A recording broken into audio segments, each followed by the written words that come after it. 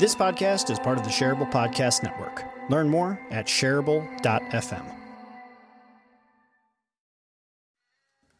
This podcast is Shareable. I'm your host, Jeff Gibbard, commonly known as the world's most handsome strategist and professional speaker. I'm also a superhero. Make sure to subscribe so you don't miss a single Shareable episode. And that's it. That's the intro. Short and sweet. Let's get to the show.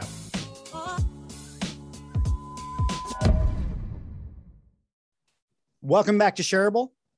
My guest today is Steve Cesari. He's been a trusted advisor to entrepreneurs and nonprofits for over 40 years, and he's a best-selling author, speaker, consultant, and fulfillment expert. I am absolutely thrilled to have Steve on the show today. I've done a lot of background research on you, Steve, and I feel like we're going to have a really amazing conversation today. So welcome to Shareable.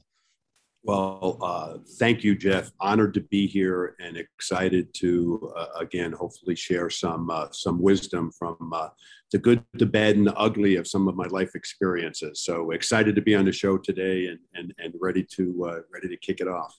Awesome, man. Well, I want to start at a place that is, I know, very near and dear to both of our hearts. Most of what I have on my list of stuff to talk about today is stuff that we share as kind of core values, beliefs, ways of operating in the world. And I want to start with entrepreneurialism because I heard you speak a little bit and you talked a little bit about the fact that you kind of had to become an entrepreneur because it was almost like you didn't have a choice in the matter. And that resonated so hard with me. And I'm sure a lot of entrepreneurs that listen to Shareable, this same idea will resonate. What does it mean to you to be an entrepreneur? And where do you think, how do you think you fell into that path, kind of retelling, setting you up for what you had talked about before? Yeah, well, I grew up in a family of 8. My dad was a restaurateur, had his first heart attack when he was 39, and they told him he had to do something less stressful. So he got into grocery retail and worked 80 hours a week. I was one of 8 kids. So, I mean, it was like organized. I wouldn't even say organized, disorganized chaos. But I knew from an early age, just, I guess, being around my dad, working in the store, doing all of the things that we did as kids, we really were taught a good work ethic because we had to do it. We were, weren't born with silver spoons in our mouth. So I knew from an early age, I wanted to be in business for myself. Had no idea what that looked like. Went to college, played sports, played football, and I studied business. And I like to joke and tell people, I was a strong C- student. I wasn't really in college to learn. I was in college to play football and drink beer. But anyway, when I graduated, my first couple jobs were working for other people. I remember one of my first jobs, my brother-in-law worked for IBM, and I went in and I was not a button-down IBM person. And I did it actually as part of a work-study program. And it was one of the worst experiences of my life. And I guess what I found out was, number one, I'm not a cubicle person. I cannot sit in an office in a cubicle and stare at a computer. Number two, my next 3 jobs, literally working for startup companies, working for a retail sporting good chain. I got fired from my next 3 jobs. Basically, I got fired. And so I knew from the get-go, I didn't have any choice but to be an entrepreneur because I just had a real difficult time working for other people. I always felt like I could do it better. I always felt like I knew more than they did, but I didn't have the confidence to stand up and say it. But I would just kind of push back in my own way. And I'll never forget the 3rd time I got fired is when literally I had been working for this company. I had equity in it. The vice president of operations was just, not a nice guy. The guy that started it was from Texas. I'm not going to name any names. And basically, they opened up 6 stores in Atlanta. I was their general manager of the first one, and they used me to train the other people. Then he opened up 6 stores in Dallas because that's where he was from. The 6 stores in Atlanta were profitable. The 6 in Dallas sucked the cash flow. Long story short, they went into bankruptcy. I started a business with my brother Rick while I was working for them, and literally hated every minute of it. And this is the God's honest truth. I was praying, God, show me what you want me to do here. My brother kept saying, look, I got this business running. I was financing it from Atlanta. He was out in Seattle. He goes, I need you in Seattle. You need to come out. And literally, I walk in the office one day, Jeff, and the vice president of operations says to me, Steve, we don't need you anymore. You're fired. And I mean, I ran out the door so fast. I ran home, told my wife, hey, honey, God answered the prayer, got on a plane the next day, flew out to Seattle. And that was the genesis of starting Trillium Health Products, the marketers of the Juice Man Juicer. So again, a lot of people get into entrepreneurism for different reasons. I got there because I had no choice because I got fired from my first 3 jobs. So it's interesting I hope that answered the question. You're from a team of 8 kids. I'm an only child, but there's a similarity there that I always use the term psychologically unemployable, because I had the same sort of like, I felt like anytime I got into a job where like I had a boss and I was working for somebody else, I felt like it was like one of those the disarming the bomb scenes inside of in a movie where like there was a countdown that was happening. It was like, well, how long until this whole thing blows up in my face? So I very much fell into entrepreneurialism through this similar kind of mechanism of like, well, I didn't really have a chance of anything else I could be as successful at. But I think in the world of entrepreneurs, there's a lot of different motivations of why people want to go into business for themselves. I think some of them, like it sounds like we fell into this, was a bit about having the autonomy, the freedom to kind of choose our own destiny and that side of things. Some people really get into it for the money. They have this idea of like, forming a unicorn company, having the kind of success that you fell into with the Juice Man products and all of that. So would you say that any of your interest in working for yourself early on had anything to do with what you saw your career wanting to be like outside of the sort of the lack of being in a structured authority situation? Yeah, I again, and I'm going to go back to school, because when I was in grade school growing up, I used to always get blamed for it, whether I did it or not. So I figured I may as well do it if I'm going to get blamed for it. So I'm real big on asking forgiveness and not permission. And it was kind of the same way in the business world. It was like I gravitated to it because that was what was in my heart. I was surrounded by people. And literally, one of my best learning experiences was one of my worst business environments. Working for a sporting good outfit where the 2 principals basically would bring on a third partner who was typically a relative. Well, they ran out of relatives. One of the guys was an Italiano. I'm Italian, so I was the first non-family member as a partner. And basically their mantra was, if you do as I do and play by our rules, you too can write off a 308 fire engine red Ferrari on the business. And literally it's like, by playing by their rules meant I had to break everybody else's. And so I just had this burning desire that I wanted to be in control of my destiny, to be able to take my value system and incorporate it into a business environment and create a culture where that would have a positive ripple effect through the other people that I work with. So again, one of my favorite quotes is, everything we experience in life prepares us for what we're going to do next. And I mean, that's the good, the bad, and the ugly. And really, I think we learn more going through our failures. And to me, it's not a failure unless you keep doing it over again. It's just part of the process of gaining wisdom, so you know what to do the next time and do it better. And if I always tell people, if you haven't failed, you really haven't pushed the envelope or the comfort zone to really get outside of what you know and do something that might be a little more challenging for you. Yeah, so, I remember that's how. I was going to say, I remember my business coach said to me, I was telling him about my amazing close record. So like I had been closing sales at about 80% of opportunities that came through. And he was like, do you think that's good? He's like, it's not about the rate. That just means to me that you're not taking enough risks. You're not shooting for big enough opportunities where you would fail some more. And I was like, wow, I never really thought of that. I was so proud of my close rate. It was like feeding my ego that, oh, wow, I close all these deals. And instead he was giving me a different lens to look through, that I actually needed to be taking more risks and have more people say no, so that I could actually push the limits of what I was capable of accomplishing there. Yeah, and that's so true. And again, the kind of the way I like to say it is, I know what I know, but I didn't know what I didn't know.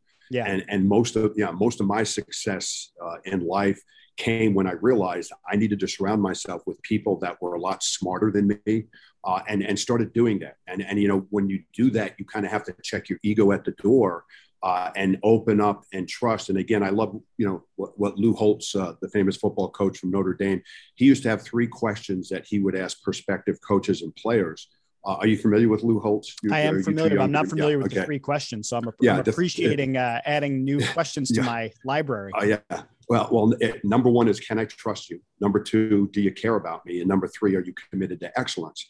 And if the answer to any one of those questions was no, he would not go and bring that person on campus. And they're great questions, because literally, Jeff, when you meet somebody, either consciously or subconsciously, I think we're asking those same questions. Can I trust that person? Do they care about me, and are they committed to excellence? And people are asking the same thing about us as well when they meet us. Even your listeners on this show are going to be like, well, why should I listen to Steve? Why should I listen to Jeff?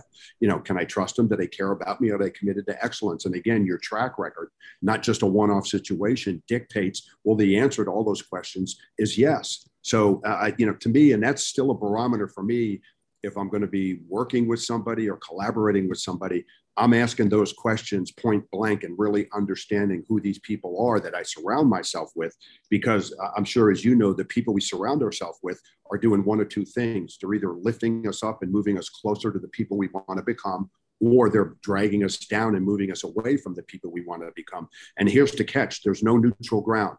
They're either givers or takers. That's how I classify all people. And I know within 30 seconds if I'm sitting down and the person I'm talking to is a taker, and I'll shut the conversation down. And I have about a 95% success rate.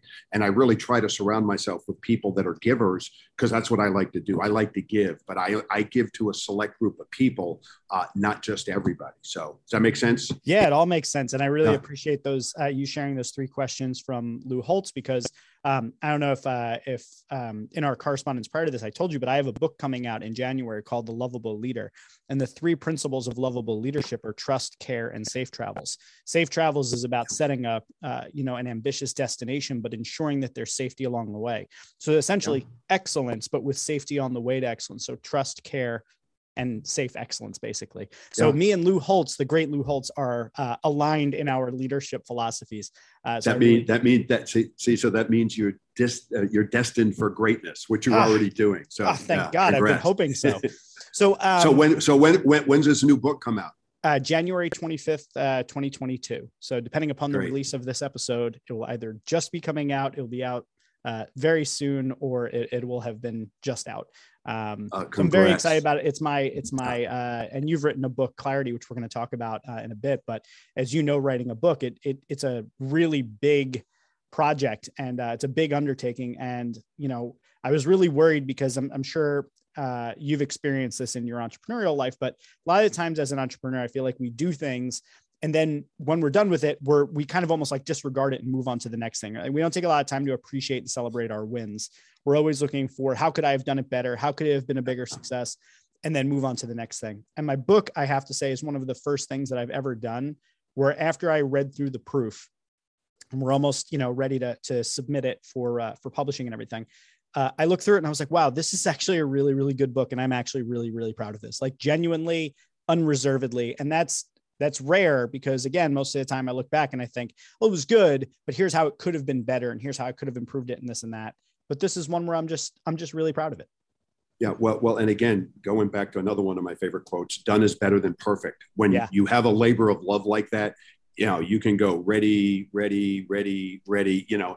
I'm a ready, fire, then aim type of guy. I like to get real world feedback. Yep. So again, I'm real big, because, there's so much paralysis by analysis out there in the entrepreneurial world.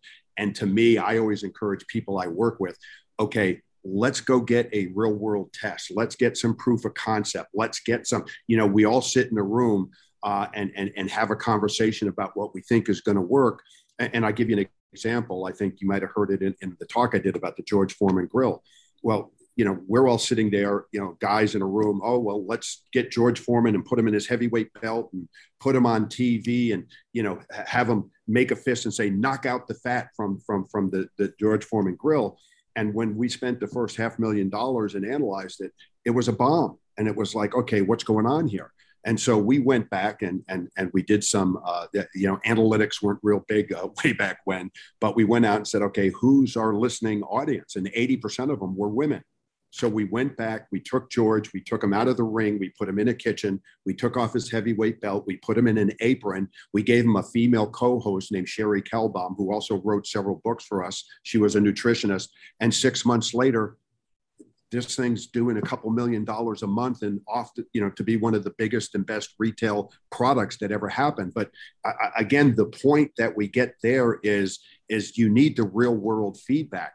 And again, my branding and marketing basic, simple message to everybody out there: know your target audience and what's the message that resonates with them. And the only way you find that is by test and analyze, test and analyze, test and analyze. So, we still do it to this day. Obviously, infomercials aren't the vehicle. There's so many on digital and social, but the concepts are exactly the same. How do you break through the noise? How do you present your unique selling proposition, whether it's you as a person, a service, or a product, so that you connect with the right target audience with the message that resonates with them. So again, great lessons learned along the way. Yeah, and absolutely. I think this is also a good point for us to kind of pivot to talk a little bit about this idea of clarity, because this is something that both you and I share a real passion and interest in, right? So I do a lot of work in branding, a lot of work in marketing and sales, as well as leadership and culture, and how to tie all of those things together. And I think no matter what you're doing, whether it's in any of those areas of business, or whether it's even just in like the balance between your professional and your personal life, having clarity about what you're doing, and then more importantly, why you're doing it, the why that's behind it, I think is super essential. So I know that that's at least somewhat aligned or mostly aligned with your vision of things, but you wrote this book, Clarity, and you talk a lot about the importance of being clear about what you're doing and why you're doing it. Can you talk a little bit about first, where that idea was birthed from? Like, where did the inspiration to share this idea and to talk about it and fill it out in a book, where did that come from? And then can you clarify a little bit about what you mean about clarity and its importance? Sure. Great question. Well, growing up most of my life, for probably my first 30 or so years, I didn't have a lot of clarity. I flew by the seat of my pants. I was a decent athlete, so doors just opened up because you're an athlete and you got some physical skills. And then my senior year in college, I got hit in the head, knocked out on the opening kickoff against our arch rival, Boston University, and had in the hospital for a week, total amnesia, and never played football again. Now, all of a sudden, something I did for my whole life was gone. I got up every day to be able to go out and excel on the athletic field. And now that was gone. And I was like, what the heck am I going to do? I'm never going to find anything that is going to motivate me as much as football did. And even though I was in college studying for business, I took a medical leave of absence for a year and a half, went out, did some work, and came back a year and a half later and finished school. And so I went back to those childhood feelings of knowing that I want to be in business for myself. And the clarity as I put that together started to unfold. I didn't know exactly what it looked like. And so because I struggled so much with having clarity in my own life, Jeff, I started looking and reading other books that were out there. I started accumulating quotes. I started accumulating stories. I had them in a folder, and I would say collected them for 10 years. Okay, I had a book inside me for probably 15 years, but there was a problem. I was very clear I was not a very good writer. I remember I was a strong C- student, and I was like, how am I going to write a book if, number one, I don't have the patience to sit down? And you know what it takes. I mean, it is a discipline that you have to ingrain and do it. But here's what's really cool, okay? What I found out was, for everything that you and I don't like to do, there's somebody else that does. and they do it better than you and I do. And I found somebody, was introduced to somebody that had a, what they call a write your book program. So literally I had sat down in sessions like this. We had 18 2-hour sessions where I would talk, they would transcribe. And that's how that book was birthed. And again, my stories, my quotes, my voice, but somebody else did the heavy lifting. So again, I could stay focused on my high payback activities. And that's one of the things that kind of evolved, with the book is working with a former coach who is now a New York Times bestselling author. We actually ended up in business, our coaching bit practice together here in Atlanta. And he really helped me understand what my genius was, what I'm most passionate about and what I do really well. He helped me to kind of encapsulate all the thoughts going through my head and kind of focus on what we call high payback activities.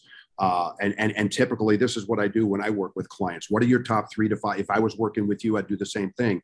And a high payback activity is defined as the 3 to 5 things you do on a daily basis that help create the results that you get compensated for, or the 3 to 5 things you do on a daily basis to help you move closer to fulfilling the vision or mission of your company. And what happens is, when you're an entrepreneur, you have a to-do list of 150 things. And so literally what we try to do is get people to really get clarity by focusing on the 3 to 5 things that are going to move the needle and create the results that they want. So literally I went from a big void of don't have a clue. I surrounded myself with some really great mentors and people that poured into me and taught me how to focus and gain clarity. And then sat down and brought the book and all of my stuff together that had been sitting in files for 10 or 15 years. And that was the genesis. And then you also talked about, the why. And again, another favorite quote, if your why isn't big enough, your what doesn't matter. And I get goosebumps thinking about this. My book was a lot about educating people about good health and proper nutrition. That was the whole fact that the first chapter was we're all terminal, don't accelerate the process. And my why behind that was my dad died in my arms on the way to the hospital from a second heart attack when I was 13 years old. And I didn't ever want anybody to feel the way I felt and grow up. My dad never got to see me play football. My dad didn't see my kids or my grand. He probably sees them from up above. But again, it just ripped my heart out. And that was my compelling reason. That was the impetus to start Trillium Health Products, to help people live the healthiest lifestyle they could so they wouldn't have to feel like I felt when I lost my dad. And literally everything I do and everybody I work with, if they don't have a compelling reason why they must succeed, who's going to be blessed by what they do, what's at stake if they don't succeed and go out and live the dream that they want to accomplish. And this, Jeff, everybody has dreams like you and I do. And somebody even asked, well, Steve, what's the difference between the people that realize their dreams and the people that don't? And this is real profound. Listen to this now. This is in my book. The people that do, and the people that don't. It's as simple as that. The people that take action, that take the dream out of their head, put it on paper, have a compelling reason why, and then go out and make it happen. And again, I'm going to throw another one of my favorite quotes, John Wooden. I'm going old school with all these quotes. John Wooden says, Classics. John Wooden says, don't let what you can't do stop you from doing what you can do. And I think so many people get stopped the first time they get a challenge. And let me tell you, if it was easy, and this, everybody would do it. But that's the whole goal, is like, how do you find a way to tunnel over that obstacle, tunnel around it, find somebody else who's already been there and can help coach you through the process. And so, that's kind of my philosophy. And that's kind of the genesis of where clarity came from. And I'm actually working on book number 2 now. This is a working title. I'm not sure I've been getting a little pushback on it, but it's called Get Effed Up, the 5 F's to Finding Fulfillment. And it's faith plus family plus friends plus finance plus fitness equals fulfillment. And what I've found is that if any one of those components are missing, that people are less fulfilled in their life. And I'm working with a couple of clients right now that have high 8-digit net worths and are struggling on the relationship side, and are struggling on, how do I find joy?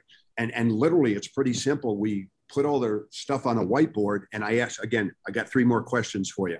Uh, Number one, will this relationship or opportunity bring more joy or more stress to my life? And again, stress is something, inevitable sometimes when you do stuff.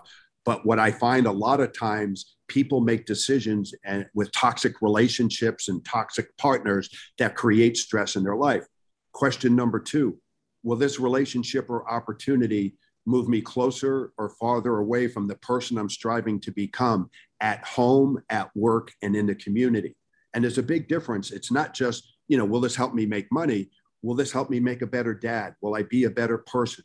Will I be a better person at work? Will this create more joy or more stress? And will it help me move closer to becoming the person I want to become at home, at work, and in the community? And again, that's a big differentiator for me. And I have home first because I've seen lots of people that get all the success, but then leave a trail of broken relationships at home. And I'm not judging people for, going through a tough relationships, but at the same time, I think people can be intentional and specific about choosing to be present in all the things they have to do. And then finally, the third question, will this relationship or opportunity move me closer or farther away from achieving my financial goals? And then when people put everything they do through those filters, it gives them a pretty clear picture of whether they should be moving forward or moving away for it. And again, a lot of times people will do it even though they violate some of those questions. And it always seems to come back and bite them on the backside by robbing their joy, robbing their fulfillment, or creating issues that cause stress, at home, at work, and in the family. So again, there's 3 more questions for you. I don't have any more questions. I love it. This is great because I feel like, as I'm hosting this, but I'm picturing myself as a listener of this episode. And it's like going back through this and just capturing all the different questions and the different, lenses to look through about, where we're going in our lives. I think is really helpful. I appreciate you sharing that story about your father and how that helped to drive your purpose, because I've shared on this podcast before. I actually have a similar story, not quite as tragic, but still equally stressful and traumatic. But what I always use as my example of where my purpose comes from is that on my last day of high school, my mother got into a tragic car accident. And she spent 8 hours in the operating room, got like 9 pints of blood. They saved her life. She spent, 2-3 weeks in a coma, went through rehab. Her life was never the same. And between that and the fact that my father was a funeral director, so I was around death through my whole life, basically, I really was struck by the fragility of life and the fact that you don't know when your number is going to get called and you don't know how much time you have. And it was for that reason that I am constantly questioning, what is my life going to mean? What is the impact I'm going to leave behind? And I think it comes out of a lot of that trauma and several other different things. So I was really struck by your story there and how aligned we are on kind of the source of, tragedy in many ways being sort of the birth of that purpose. The second thing is that your story about, and you're talking about the difficulty in finding focus and clarity. I resonate with so much because as someone who has ADHD, all through high school, I felt very much like a failure, not because I did poorly in school. I could always pretty much ace tests, but I didn't do busy work very well. So I was kind of like a solid B student, B- student, because I was really more there for social connections, making friends. And I wanted to know about things, but I didn't necessarily want to do the work. Right. So struggling with being neurodiverse in my life, I really appreciate when you used the word genius, because I think people are often very reluctant to talk about what they're good at. And it wasn't until much later in my life that I could actually appreciate that I had certain skills, things that I was really good at, where I didn't have to be good at all the things that I was supposed to be good at in school, but I could be good at the things that I'm good at and be really good at them, and then find other people to help me there, which I think was part of what allowed me to eventually get to a point where I got interested in human potential and how to scale and grow that. And part of that is through learning through your failures, but also learning where your genius zone is and what you should trust to other people.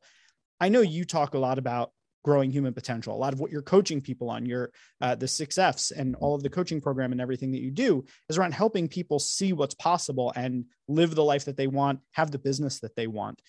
Can you talk to me a little bit about how you've given a little bit of a glimpse into it with some of the questions, but I was hoping you could go a little bit deeper on the 6Fs And, as sort of the point for us to wrap up on this episode is to go a little deeper into what it takes to unlock human potential. What are those things that you see as being most critical that you use for yourself and you help your clients with? Yeah. Great questions. And again, we could talk for hours on this. I mean, there's just so many things.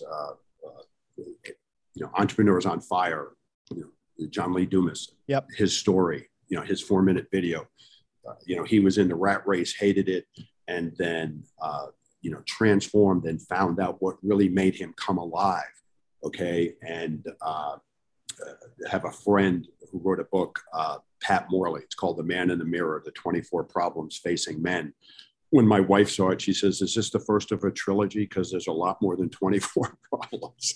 But literally, he has this great quote. He says, when you're in the rat race, even if you win, you're still a rat. And literally, that's the reality. That's the reality of it. Everybody thinks that if they have $1 million, 2 million, 10 million, I don't care what the number is, that's going to bring happiness into their life. And what I found is that it actually creates a lot of disappointment if that's what they put their faith in, because when they get there, it is so empty. And again, have been working with quite a few people in there. So what I look at is I take people through, again, the 5 F's I have an evaluation process. And when I talk about faith, I'm a Christian. That's what I believe, but I don't push my faith on other people. I help bring out, well, what do you believe? And how does that impact the rest of the areas of your life? When I go through family, we go through and understand, okay, the way I like to say it in my book is in some way, shape or form, we're all dysfunctional adult children of dysfunctional families. And so literally we'll try to understand, how are you wired? What did you go through that made you the way you are? And then we sit down and look at, okay, what are the things that are robbing joy from your life? And what are the things that bring joy? And again, this goes back to that simplicity formula. People make it so complex, but here it is. Do less of the things that rob your joy and do more of the things that bring joy to your life. Profound. And yeah, it is. And literally, that's what I do. You and I were talking beforehand. You work like a 3-day work week and are living your dream. I work 10 hours a week. I could work 80 hours a week. I love doing what I'm doing, but I love being with my kids. I told you we're going to the Bahamas tomorrow with my wife for 4 days. We just had our 7th grandbaby. And to me, what I learned, that the most important things in life, Jeff, are the things that money can't buy. Your faith, your family, and your friends. And no matter how much money you have, if you sacrifice those things along the way, it's going to rob your joy and it's going to rob your fulfillment. So basically, all I do, in addition to helping people understand how to be the best and unlock that potential, usually it's taking out the roadblocks and understanding what's taking the joy from their life, what's preventing them from being the best that they can be. Sometimes it's positive affirmations, but a lot of times too, it's like, that's the other thing. When people work with me, my network and resources are, I have the best of the best of the best. If you need a psychotherapist, and I got 3 people, going to this person now, he's the best there is. If you need a physical trainer, if you need, the doctor, I actually rebranded him. He's a chiropractor, but I rebranded him into a synergy release physician. There's 65,000 chiropractors. There's only one synergy release physician. He's really good at what he does. He's also an injury consultant to the NFL. So literally what I do is I refer people to the best of the best. If I can't help them, with whatever their situation is, then I direct them to somebody who is the best in the industry. I just referred a client yesterday to the best nutritionist in the Southeast. So, and I use all these things. My wife and I have a mantra, we're both in our 60s. I'm 67. And we refuse to let old people move into our bodies. So we got to keep moving. We got to eat right. I try to do all the things I tell other people to do. On my 67th birthday, I went and rode 70 miles on my bike. My butt still hurts from it, but I try to push myself every year to do something. So, that's typically what I do is really get people to understand what's holding them back. And then, how the coaching process works. I either pat them on the back or kick them in the butt to get them going. And I think the big thing that really is the mitigating factor is the accountability. I really don't take crap. I make people follow through. If people don't do what I ask them to do, I just don't work with them. So again, I'm pretty selective with the people I work with, but they're kind of went through the due diligence. So I'm pretty sure they're going to respond when I ask them to do the things that they need to do. And if they do that, they'll make more money, but more importantly, they'll make a difference at home, at work, and in the community, and leave the world a better place than when it was. And I'm all about making money, but I'm even more in sync with helping make a difference. And with two of my clients, and I'll shut up in a second, two of my clients, we just launched two nonprofits, which literally one is about building the next generation of leaders, and the other one is about meeting felt needs and affordable housing in the Atlanta market. And I mean, they're just amazing. These are really successful commercial real estate people that are making money, but making a difference. And that to me is the recipe for success in life. So I'm going to let you in on a little hack that I have, because I feel like you'll appreciate this. You said earlier that the people you surround yourself with either lift you up or drag you down. There's kind of no in between, right? And that you're in many ways a product of the people you know and the people you surround yourself with. So I started a podcast called Shareable, and I bring amazing people on like you. And I get to talk to them. I get to learn from them. I get to learn from their mistakes and hear their stories. And it's stuff like that I think is part and parcel of the reason why I've had increasingly better and better years throughout my career. It's because I get to surround myself with people who come on and are generous enough to share their time, their wisdom, their experience. So I just want to thank you for coming on and sharing your story, for being vulnerable, for being open, and for doing the work that you do in the way that you do it. I get a lot of pitches for people to come onto the show. And if they're ever like, I'm going to show people how to make more money and build wealth in this, and their whole thing is about money, I'm like, we're not going to be aligned. We're not going to resonate. But I know after, having looked into you and now having spoken with you, that we're on the same page. Let's make money in what we do, but let's do it the right way. Let's try and make a difference. And I appreciate that, bringing in the next generation of leaders. It's why I wrote the book. My book is for new leaders. And I want to do it so that we can create better work environments and we can have more purpose in what it is that we do. And awesome. Anything around affordable housing and ending homelessness is the number one cause close to my heart. So I appreciate the work that you're doing. I want to end on one note, and I have a very good gut feeling that you're going to be all up for this, but the format of Shareable is going to be changing in 2022 to focus a lot more on leadership to coincide with the launch of my book. And there's a question I'm going to start asking at the end, and you're going to be the first person I ask this question to. So it's an exercise in gratitude.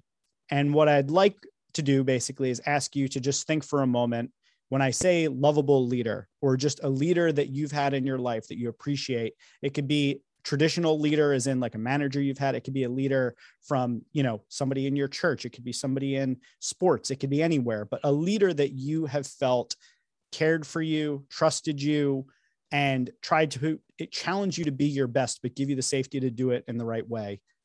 I'd like you to just think of who that person is for a moment. And then I'm going to basically mute my mic. And I would like you to just, if you could, thank them directly, as if you're speaking directly to them. Thank them, acknowledge them, tell them what it meant for them to be that kind of leader in your life.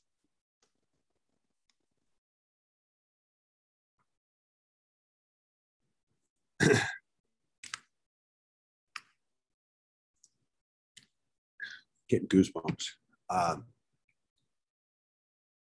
Chuck, you're no longer with us here on earth, but I just want to tell you what an impact and an influence you have been on my life with the sage wisdom and advice you gave me for the short time I was living out in Seattle. I am a better person, a better leader, a better husband. I actually think you saved our marriage at the time and helped me really understand what it meant to be a servant leader, starting at home, then at work, and then in the community. Your legacy is going to live through me. with the values that you instilled, and you will forever be in my heart. And I just want to thank you. And I hope one day I'll see you in eternity. God bless you, brother.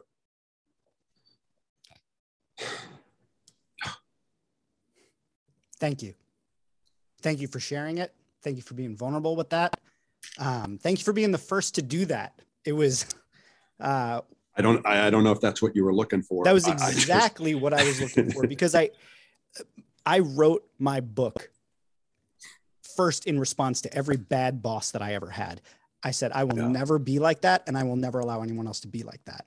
And I want to find out what makes great leaders great, what makes them memorable, what makes them worthy of being thanked and appreciated and carried on as a legacy.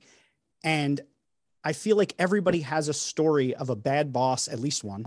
And everybody has a story of someone that made them feel seen, that made them feel validated, that made them feel like they could do anything, and that made them a better person.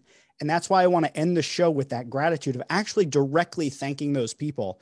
And you indulging me in doing that, I really appreciate it. I appreciate that you took it seriously. And it's something that I am just looking forward to seeing that time and time again, because I think we're going to see patterns emerge. And I think what we're going to see emerge is that this person cared about us. This person was someone that we could trust. And this person was somebody who challenged us to be better and create safety along the way to do it. So I appreciate you doing that. I want to pivot. Can I trust you?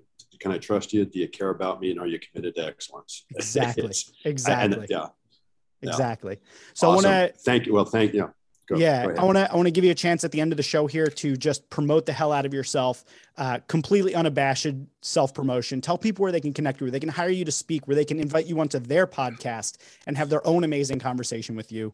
I'm going to mute myself again, give you the chance to just tell everyone where they can go and connect with you and see you leading the way. Great. Honored to be a part of Shareable today. Thank you, Jeff, for having me on. If you'd like more information or connect with me, you can go to my website, stevecesari.com. That's STEVECESARI. My book Clarity is available on Amazon and Audible. If you want to reach out to me directly, I'll give you my email. It's steve@stevecesari.com. That's steve@stevecesari.com. I love helping people get unstuck and be the best version of themselves. And if there is something I could do to help you, please feel free to reach out. If I can't, I can direct you to somebody who can. So thank you for the opportunity. Thank you for listening. And hopefully we'll connect in the not too distant future. Thank you, Jeff. All right, Shareable listeners, this one's been one of those ones that you want to bookmark, you want to save, you want to go back through, you want to make notes on. This one was special for me. Steve, you're a brother from another mother and another time, but I feel like we are kindred spirits and things. And I'm really glad to have been able to spend this time with you and to meet you and talk to you and hear about your stories. It was great for me. And because there was so much value packed into this, I think this is the sort of episode that, in addition to bookmarking and taking notes on, I think this is the sort of episode that people should tell others about, which I guess if I had to describe it, then would make this episode shareable. Wait, don't leave. If you've never listened to my fancy outro, do it just once for me, please. Okay, if you enjoy Shareable and you find it valuable, there's a few ways that you can support the show. One, you can share it on social media, which I strongly encourage. I mean, it's literally the name of the show, Shareable. Two, you can review it on iTunes, Stitcher, or wherever you get your podcasts. And if you're an Overcast user, as many of my listeners are, make sure to click that star button on the episodes that you like. The third way that you could support the show is by blogging about it or discussing it on your own podcast, or even by making a YouTube video where you talk about one of the episodes. And then the final way that you can support the show is by supporting it directly on Patreon. You can find the link in the show notes. Now, before I let you go, I want to tell you about one other thing. You see, Shareable is just one of many projects that I'm working on at any given time. I've got another podcast called Rogue. I do a live streaming show every week called The Heroic Council. I've got a blog where I release a blog post twice a week. And if you're looking to keep up with all sorts of different content that can help you grow and become a superhero in life, I want you to check out jeffgibbard.me. That's where I list all of my current projects and projects that are coming up in the future, including my forthcoming book, The Lovable Leader. It would mean a lot to me if you could go and check out some of the other things I've worked on, because I put just as much of my heart into those projects as I do into Shareable. Thank you so much for being a listener. Thank you for being a supporter, and I hope to see you here on the next episode of Shareable.